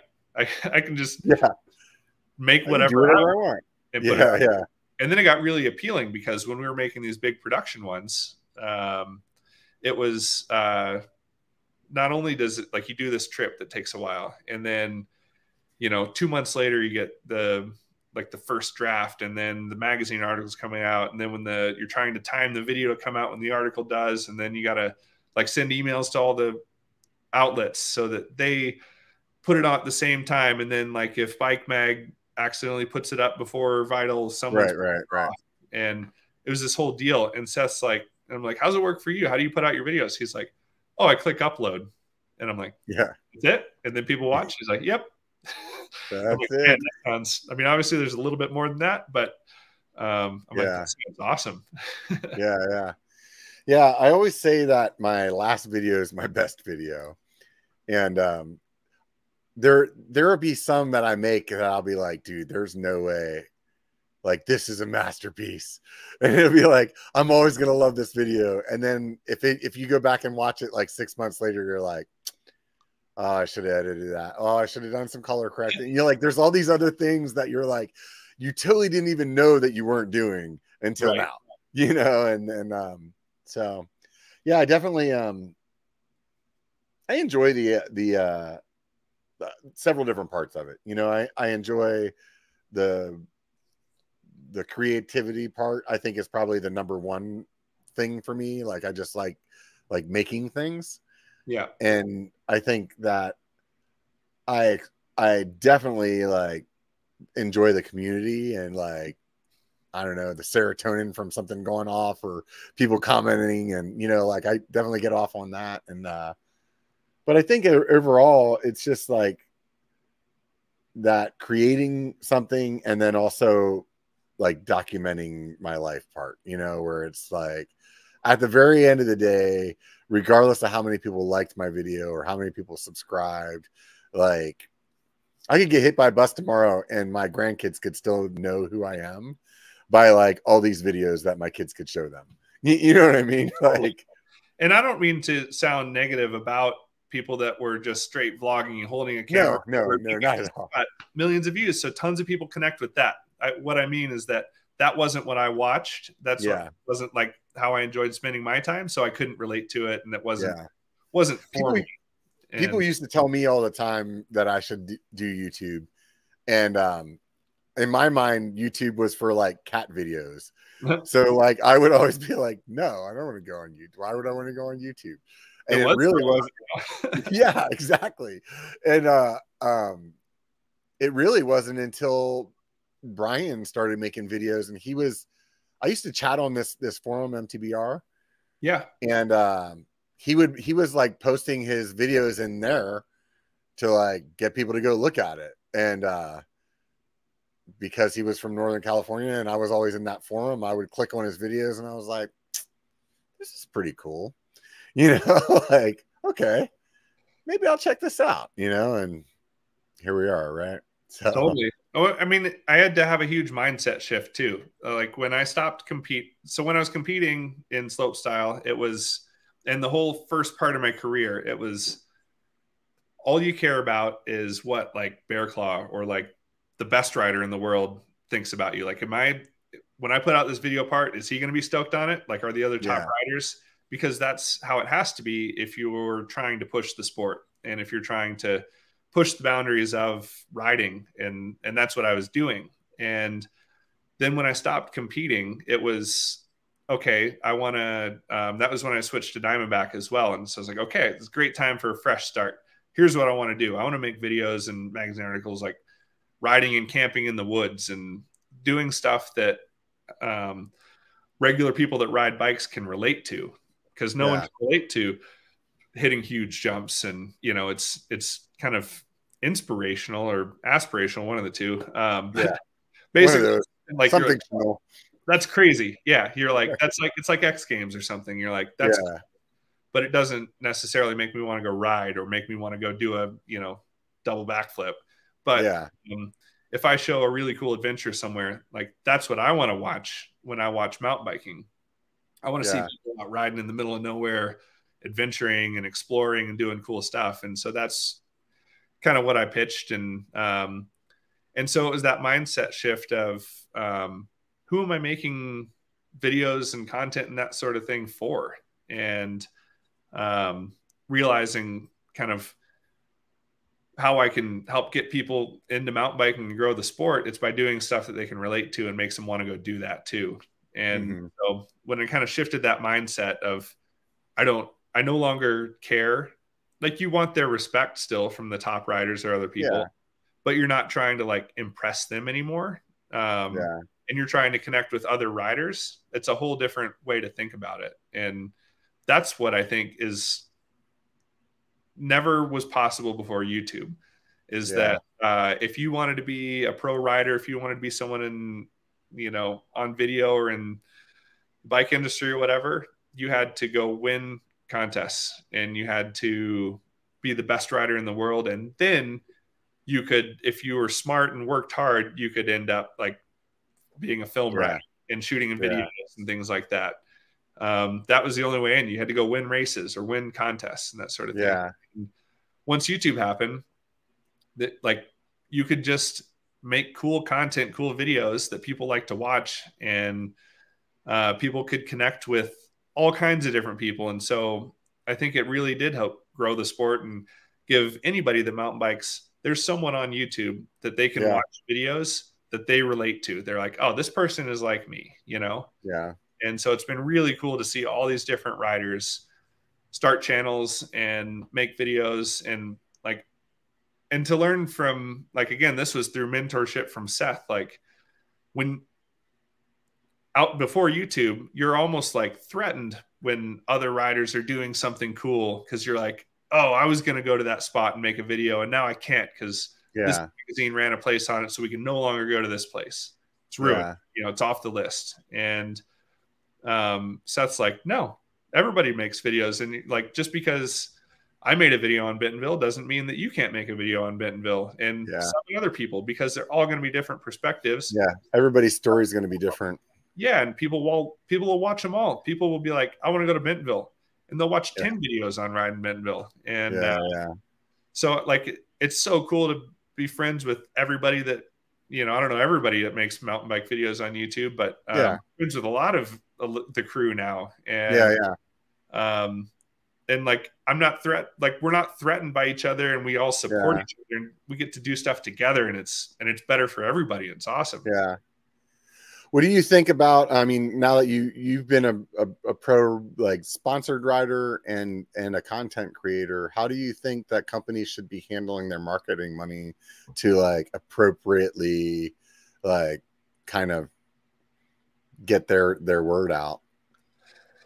That's a great question. I think they have the ability now to target specifically what their products or their bikes are for, and work with people that kind of that identify with that, you know, and in a way that they couldn't before. It was, you had to run say you're you know, making free ride stuff, you'd run stuff on like Pink Bike and you know, Decline magazine before it went away, or, you know, Free Hub now, or if you were like trail riding stuff, you know, you'd be like, okay, we're targeting like this person, so we got Bike Mag and we got like this website or whatever it is, you know. And so now they can, I don't think a lot of them are taking advantage of it though, honestly. I think there's so many marketing managers in the bike industry that I don't want to say it in a way like to burn any bridges or anything, but just like, I don't know, like there's just, I see a lot of this they kind of came up in their specific racing only of racing or whatever, and wanted to be a pro racer, but didn't quite make it. And then they're kind of stuck in that world. And I think it's companies that are open to just working with different people for different purposes even. And I think that the companies should be like,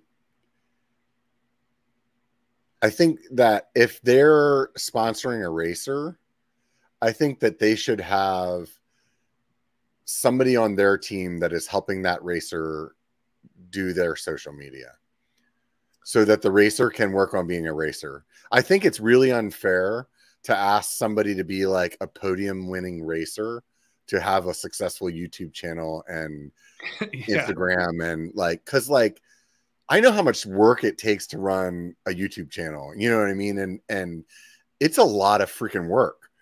So if you wanted me to do all of that and like podium, like, I feel like it's like one or the other, you know what I mean? So it's it's hard to run a YouTube channel and also keep up on Instagram and TikTok and everything else too, and all the other things. So it is really hard. And I think it's awesome. Like, they should support all the racers and everything else. Like, there's room for everybody. And but I think, like, I don't know, say if a company is like, we're a race company, we're just focused on sponsoring racers, you're like, that's great. But do you think maybe that your, you know, target market at this point is a lot of people that get stuff on pro forums that work at shops? Like, should you also, like, I think there's a disconnect where they think where they're missing the point that a lot of people that mountain bike still want maybe the best thing that is being made for racers, but that you can market to them in ways other than just racers too. So you have the racers to prove that it's the best out there. And then you can also have people in YouTube space that can kind of relate that to normal terms of, here's how I set this up as kind of a normal trail rider. Yeah. And it's still the best suspension out there or the best wheels out there or whatever it is. And so yeah, smart companies are starting to figure it out. And yeah, it's really interesting to me, the overall, difference between, you know, some of the companies that you can tell that really get it and some that are more race focused, I guess you could say. And to each their own. Like, at the end of the day, like, it's your company. You can do what the hell you want. Yeah. You know what I mean? Like, I don't really care. I just think that I think if I was starting a brand, I would probably lean more into the social media side, just because like the connection that they have with their audience is so different, you know. But I understand that on the other hand, like, racing, like, if you want to say that your like bike is a really good bike, like, a really great way to prove that is it to be winning races, you know, and be like doing those like videos with sponsored riders like you that are like, hey, here's that bike in the freaking Andes, like going down some crazy shit. Like, wow, you know, like, okay. So, I mean, it definitely has its place, but I feel like that social media side is like, you're really connecting to the average person on that aspect of like, let's just say some guy went out on a ride with his buddy and he's like, I'm going to get into mountain biking, and he's got a family, and he gets on YouTube and he sees you and your whole family's like all riding bikes together, and he's like, oh wow, a Diamondback, I could get a Diamondback, and like they got ones for my kid and they got ones for me, and this guy's like going all over the world and doing it with his whole family, so they must be good. Like, it just like really like equates over. He wouldn't go watch like Richie Rue just smash some run and be like, you know what, I think I'm buying Yetis for the family. You know? Yeah, I think it, and I think you know, the best marketing strategy is to have some of both.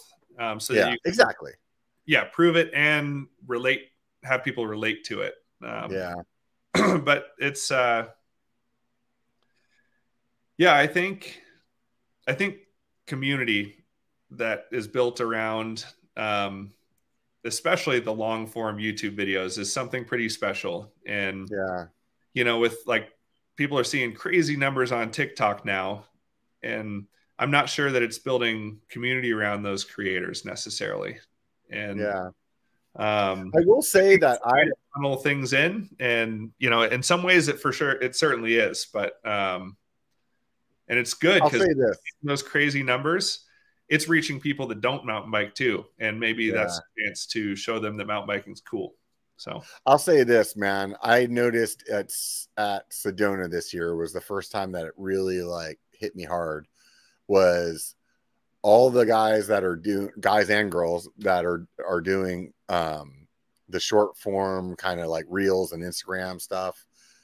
They were like, there was a lot of people walking up and walking by them and being like, oh my God, it's normal, or oh my God, it's you know, whoever, like they're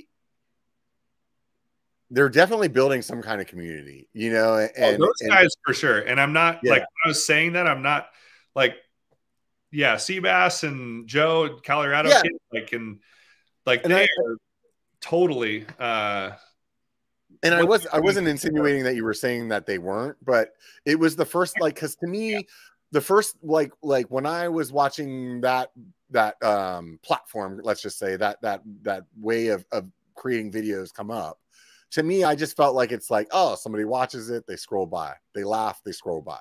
Like, when I go on Instagram and I'm looking at reels, like, very seldomly am I like, this guy's hilarious, I'm gonna like subscribe or like follow, you know what I mean? It's like you laugh, maybe you hit the like button, and then you roll on by, you know what I mean? So like, it was real easy for me to think that this wasn't really building like a community.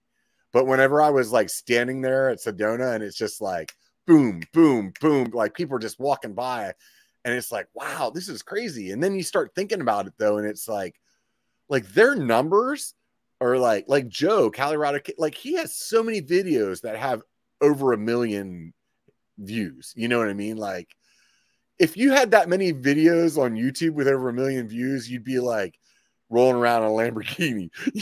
You know what I mean? Like, but Yeah. like, but and okay, so maybe financially it's not hitting that way, but it is definitely giving them some exposure. It's very interesting to see this like new way, you know? Yeah, I think it's and I think why it's connecting with those guys is they're really consistent, and their quality and their cadence of posting and that sort of thing. Yeah. And it's a FaceTime thing, so they're actually, you're seeing the person and they're making you laugh, and so you are connecting with them. And Yeah. if you're seeing like riding clip, and like you said, you'll see 10 reels in a minute or whatever, like you just swipe and swipe and swipe. And the difference with the long form is like people are signing up for a 10-minute ride and storytelling. And so that's where I think that's done traditionally such a good way of connecting people with the people they like to watch, and why it builds that community. And I think the way that they're doing theirs, which I don't know how to do that. And their comedic timing and writing and how they do all that is incredible. But I think that's why that's connecting more, and you're seeing so many, like, what they're doing is awesome. And I'm curious to see like how that platform changes over time. You know, like YouTube's changed a bunch. Like there was a time when like if you were doing YouTube bike videos, like they had to be like 3 minutes long, you know what I mean? And like then it was like, you know, maybe 15 minutes. Now there's some people that do like 30-minute videos and some people that do 8-minute videos. You know, it's like it's kind of like all over the place. And you know, there's like I feel like it's like kind of gotten like compartmentalized. Like there's like Yum Yum is a very successful channel that is like all reviews, you know, and I think I'm curious to see like right now it feels to me that the short content like has to be funny. You know, that's really what like the standard is, at least right now.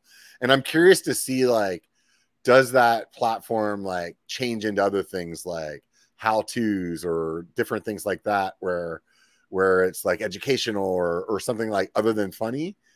I'm just curious. Like I don't know, like it's just I think like logically it's going to change in waves. You know what I mean? Yeah, I'm trying to figure it out as well. Because I wish I could just make long form YouTube videos and only do that. I would love to. I love filming, getting the clips, putting everything together, and then I hate the first part of editing where you like watch all the clips and keyword, and I absolutely hate that part. And then when it starts to come together, I love it again. And the last, the final hours of an edit where you're like, ditch this, cut that, don't need it, and you're like tightening this thing up into this.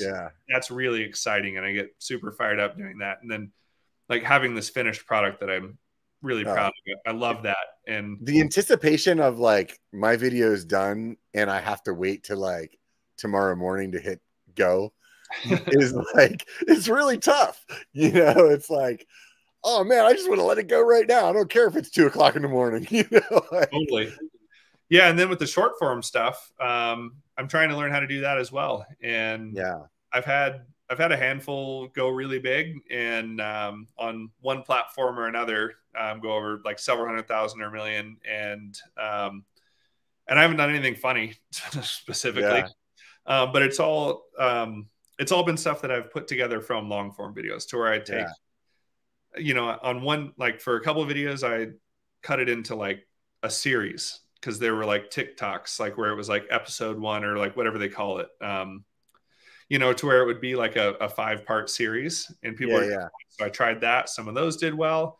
And now I've started trying like, okay, why don't I just make the whole storyline into a minute and make it or whatever it is. And some of those have done well, and then others haven't. So like, I really haven't figured out like the one thing I'm like, oh, this is totally working. And I've been playing around with it, I think, just from like a like purely like just I like creating things kind of thing, you know. Like there's been a couple of rides where I like, hey, I'm gonna wear my full face on this one ride just so that I can have a chin mount, and I'm purely like recording on a GoPro at vertical, and I'm only gonna like turn this ride into like a clip. You know, and as like there's that, and then there's other ones where I'm like, oh, I've kind of thought the story out that I kind of want to tell. And it's interesting to like, in some ways it makes it feel like I'm editing a regular story, because I kind of go through this whole like similar process. But at the end of it, like, it only took me an hour to do, like, to edit it instead of like 3 days, you know. Yeah. Which is kind of cool. Yeah, I think I like having that room to breathe on YouTube to tell the longer story. And so that's where I'm struggling with, like, well, what really matters and how do I tell that? Because you still need like a beginning, middle, and end, and you still have to have that with a short form, like have the hook and then the meat of it and then the kind of nice ending or whatever to sum it up. And yeah, so I struggled to figure out how to do that the best that I can. And I hold myself to, like I said, as I up the level, then I hold myself to that level. And even on Instagram and TikTok or whatever, I still, like, I'm scared to post something that I don't feel is good enough. But then sometimes with the short form stuff, I'm like, I'm probably putting way too much into this, and I could just say something stupid and like have a riding clip and people would love that. And so like, well, what is it that I want to put out into the world? And I'm a classic overthinker. So I'm always running around in circles in my head, trying to figure out what to do. But I've noticed that, like, sometimes when I'm filming some other stuff, like for a long form, I'll think about like how I have the shot lined up, so that like if I wanted to change, like use part of this as a short, like, okay, I have me in the middle of the frame and not, like, you know what I mean? Or like something like that. I definitely changed my framing now. Almost every shot I'm shooting, I mean, I shoot everything in 4K, so I have some room anyway. But even for all my long form videos, I've started thinking about that now. Like, okay, is this shot like the shot I want for horizontal for the long form? Is it framed in a way that I'll be able to cut this into a, vertical? So, like, I'm thinking about it more now, because, like it or not, it's a part of the ecosystem. And it's a way to connect with people. And like, for whatever, I'm like, the whole thing, I'm doing this to share my views on mountain biking and my experiences with the world. And if you're not, if people aren't watching, then they're not getting to see that. So again, like, that's, outside of everything else, monetarily, it's your message isn't getting out there. And so that's where I'm always trying to think, here's what I want to say. Now, how can I say it in a way that works with the way things are set up, and is the way that I'm proud of it at the end, and I feel good about putting it to the world. What do you think? What do you think it is that made your channel get 200,000 subscribers? Like, was there a point where you were like, oh, I think I got this figured out, and that's kind of like you just start replicating that? Or what do you think it is that why do you think people hit subscribe on your channel? I think they feel good after they watch the videos. I think that's the biggest thing, is that they're going to learn something about mountain biking they probably didn't know before, but they're not how-to videos. And they're gonna feel good at the end. They're gonna, come along for a cool adventure. They're gonna build something in the yard with me. Like, I always try to be kind of include the viewer, like they're part of it, and I want them to feel like they're actually there hanging out with us when we're doing whatever we're doing. And so they're gonna feel like they saw something cool, did something cool, learned, kind of felt those emotions. And I really try to. I spend way too much time on the music to kind of get the feel that I want. And, and people don't understand how long it takes to pick music. It sounds ridiculous, but oh my God, I can't tell you how many times I've spent, like, I just spent an hour on freaking Epidemic trying to find the right song. Video on my channel is a minimum of 2 hours searching for music till I find the right one. And, I'll download maybe 15 that are maybes, and then find the right feel for there, throw it in the timeline and start to work with it. And like, oh, that's not right, and ditch it. And it means a lot to me. And obviously it means a lot to you too. It doesn't to everybody, and that's fine too. But I love it when it like accidentally lines up like perfectly with your edit. Like you drop some clip in there and you're just like you're finishing like this thought process, and it just so happens to be that that's like the end of the song too. And you're like, oh my God, you didn't have to like volume pan it out to make it sound like it was the end. You know, Yep. It's like just perfect. You're like, oh man, it's like, I don't know how else to explain it. It's like, just like, it's one like of the most satisfying things in the world for sure. Yeah, it totally is. Even like I spend way too much time like cutting clips in a montage or things to, you know, to line up on the beat, or even I do that. Or have someone land on the beat. And because I care, like, I don't know. It's, I really think that's the stuff that the people who know, they know that you'll see it and you're like, nice. Yeah. But for me, when I'm making the video, I'm like, yes, that, like when you're like 2 a.m. and you got a whole thing and you're like, everything just, it feels right. But I think I put so much time into the stuff on the back end of editing these videos that, you know, most people will never notice, but the video will feel right. And that's the thing, is like it's good if they don't notice. You know what I mean? Like that, you don't want them to notice. Like at the end of the day, you want them to just be like, that was rad. I don't know why. I like it. You know? Yep. And so I think that's why people connected. And, you know, the first one that I started when the pandemic happened, I started just rebuilding my jumps. I'm like, okay, I can't work with a filmer anymore. Can't work with editor, any of this other stuff. What do I got? We're here in the yard. Everyone's locked down. I'm going to just, my yard's a mess right now after the winter. I'm going to rebuild the pump track, and then I'm going to rebuild these jumps one at a time. And so people started to follow along then. And then when we built the roll-in for Milo's jump, I made a whole video on just building the roll-in. So I was up there with my kids and I was teaching them carpentry skills and making dad jokes. And how does your family feel being part of the channel?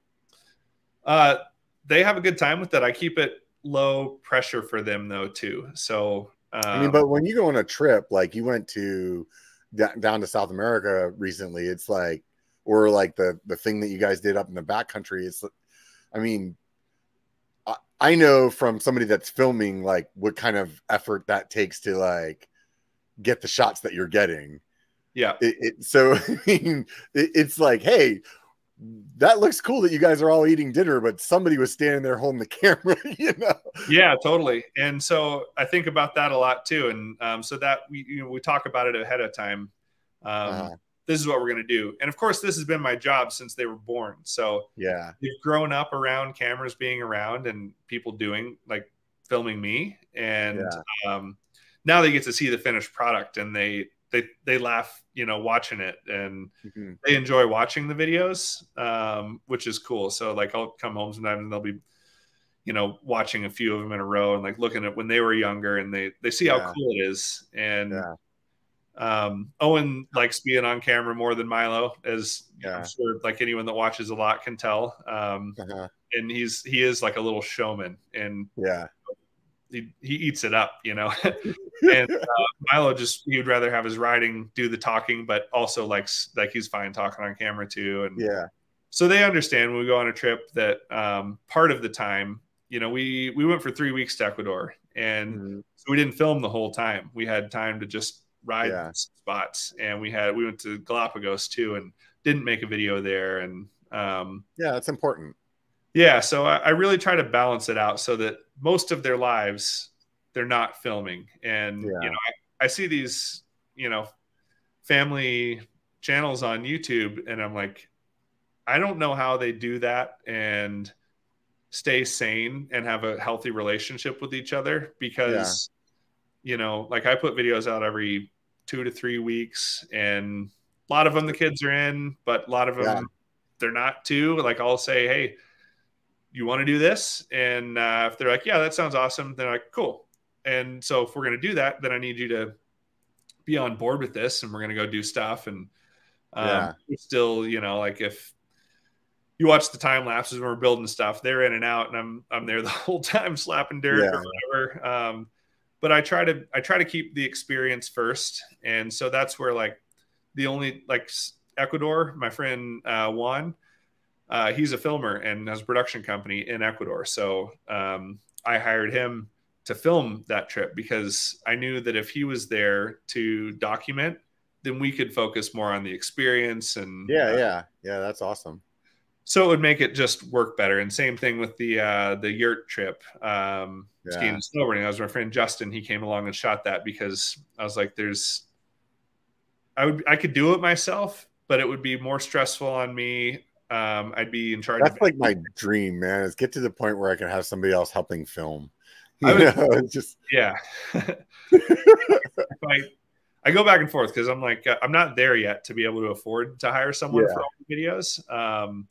And funny enough, the Ecuador and the yurt videos didn't perform as well as like most of the other ones that I filmed myself. So I'm like, I don't even know what the answer is here. Like someone, and you're like, there's something about it that maybe it was the time of year when they came out or whatever. They still did fine, but they didn't go off like some of the other ones. And so I don't know what the answer is there, but either way, it is nice having a filmer. And then I still edited all those myself because I thought about having them edit them, but I was like, they don't know what's in my head. I don't exactly know what this will look like when it comes out either. And I think I know it's tough. It's definitely tough.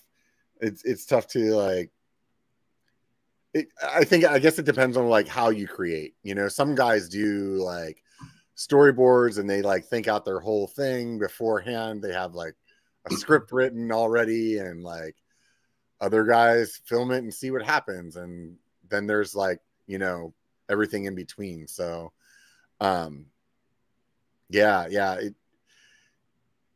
it could be one of those things that I would look forward to, but I actually don't know if that's what I want. It just sounds appealing that I wouldn't have to do it. You know? I think that's what it is. I'm like, well, editing takes forever. And then filming is like having to come up with the story and all the shots that I need to tell that. And it's a lot mentally as well. So the whole process is like mentally taxing, you know, to come up with something good. Sometimes it just flows. I'm trying to spend some time right now to kind of have more of a summer plan and a bunch of ideas and kind of form those a bit more so I can hopefully cut down on overshooting and cut down on editing time. So I'm trying to make the process better as well. But you know, in the end, when I do finish a video that I made totally myself, like it feels really good. And I do enjoy that. So I think that is, you know, cool to keep that. And it's not scalable. Like I can't all of a sudden I can't do what I'm doing and make a video a week, like a full length video.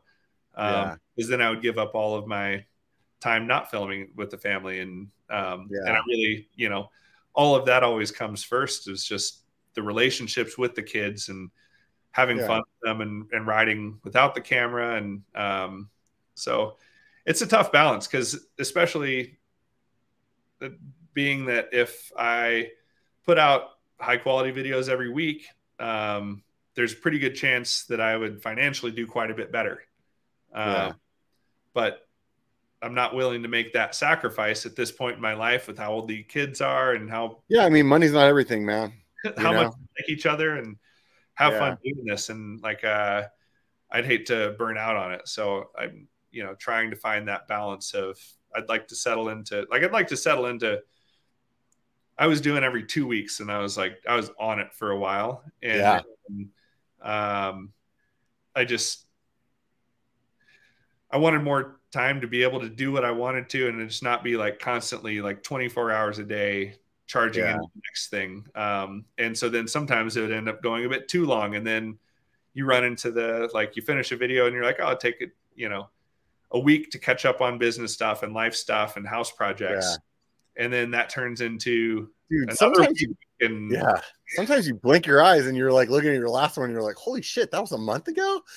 You're like, oh my God, I didn't even know that happened, you know? But like, I think at the end of the day, just do what feels right. You know what I mean? And I think that everybody has their own thing. And for me, like I like ebb and flow with it. Sometimes I'm like all over it, and sometimes I'm not doing it all the time. So Yeah. I mean, granted, this isn't my full-time job, so I mean that would probably be different if I was like really like needing the income for that. But at the end of the day, I mean, it would be rad if I would be able to come out here and like fly people down to my studio to do the podcast every week, and that was my job, you know. Yeah. So like, how do you get there? You have to put the work in, you know.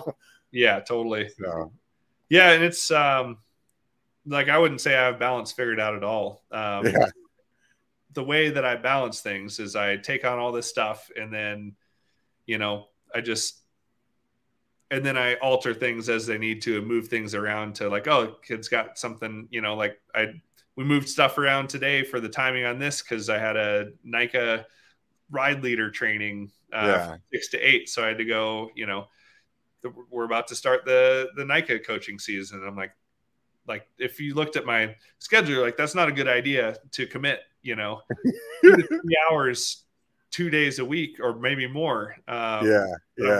But though, like, this is a cool way to like go out with Milo's on the team and then pass on all the stuff I know to all the other middle school kids that are riding, getting into it. And so I'm like, that's really cool. And like the time, all of this stuff, I kind of, I don't know, like I go back and forth where I'm like, I need to go 100% in and make like an awesome video every week. But then I'm like, that means saying no to doing all the other stuff. Yeah.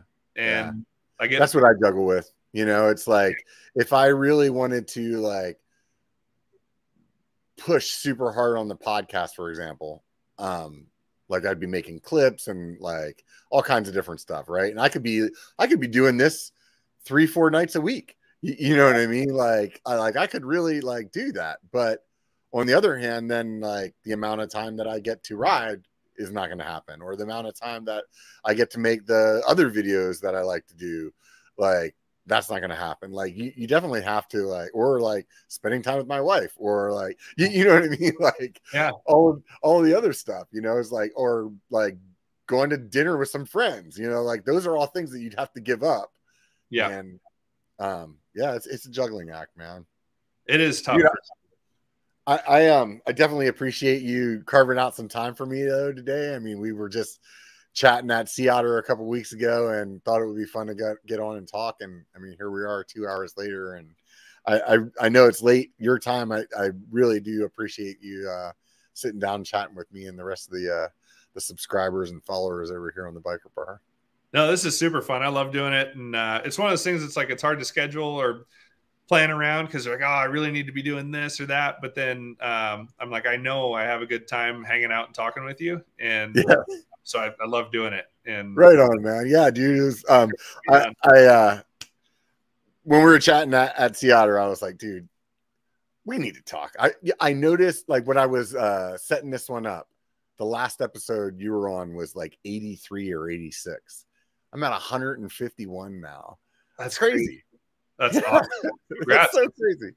Yeah. It worked. Good conversations though too. And it's pretty awesome for sure. And it's well, late. Man, it's always, that's kind of my solution is you have time at night because there's no deadline. You just pay for it with lack of sleep. But you can get stuff done and you can hang, you know, this has been super fun talking. Yeah, it's a good time. Fortunately, I'm a guy that doesn't need a lot of sleep, so I'm the same way. I never understood it, and then I started like learning about it a little bit more, and like I'm just a good sleeper. That's what I've been telling myself. Well, I had no idea. I got one of the Oura rings so I could like track my sleep and really stand it, and the amount of time like in like your deep sleep and REM sleep and light sleep and like your sleep efficiency basically and getting the right amount of cycles. I'm hitting that with like, you know, 6-7 hours that people get with like 8 or 9 or 10 hours because they're not sleeping as well. Maybe it's because I'm too tired, but right.